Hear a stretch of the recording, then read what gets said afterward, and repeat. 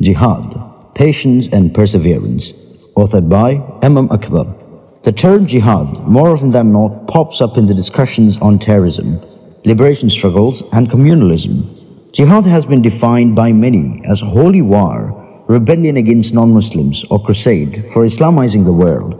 It is often conveniently forgotten that to have a proper understanding of jihad, what one needs to do is to go through the Prophet's life.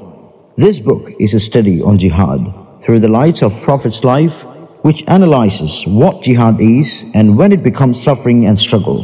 What makes this work outstanding is that it carries out a counterstroke in their own coin against academic works that aim to prove that jihad is a riot, war, and cruelty, and it substantiates the humanness in wars which Islam permitted, while comparing the scriptural references on the same in other major religions. Jihad, Patience and Perseverance,